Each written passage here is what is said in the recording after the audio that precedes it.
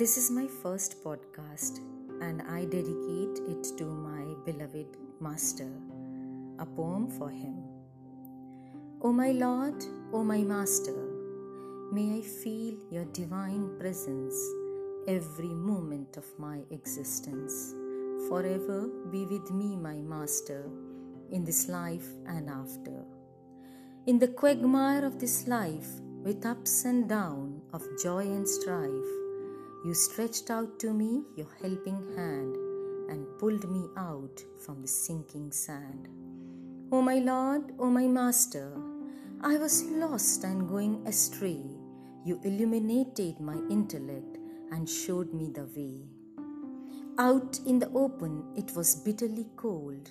The love of your heart is warm, I was told. You took me into your fathomless heart, never again to me the part.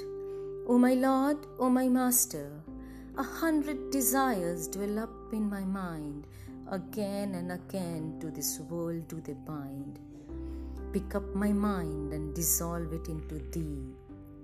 From birth and rebirth you make me free. O my Lord, O my Master, I don't know what more to say. None of these were mine anyway.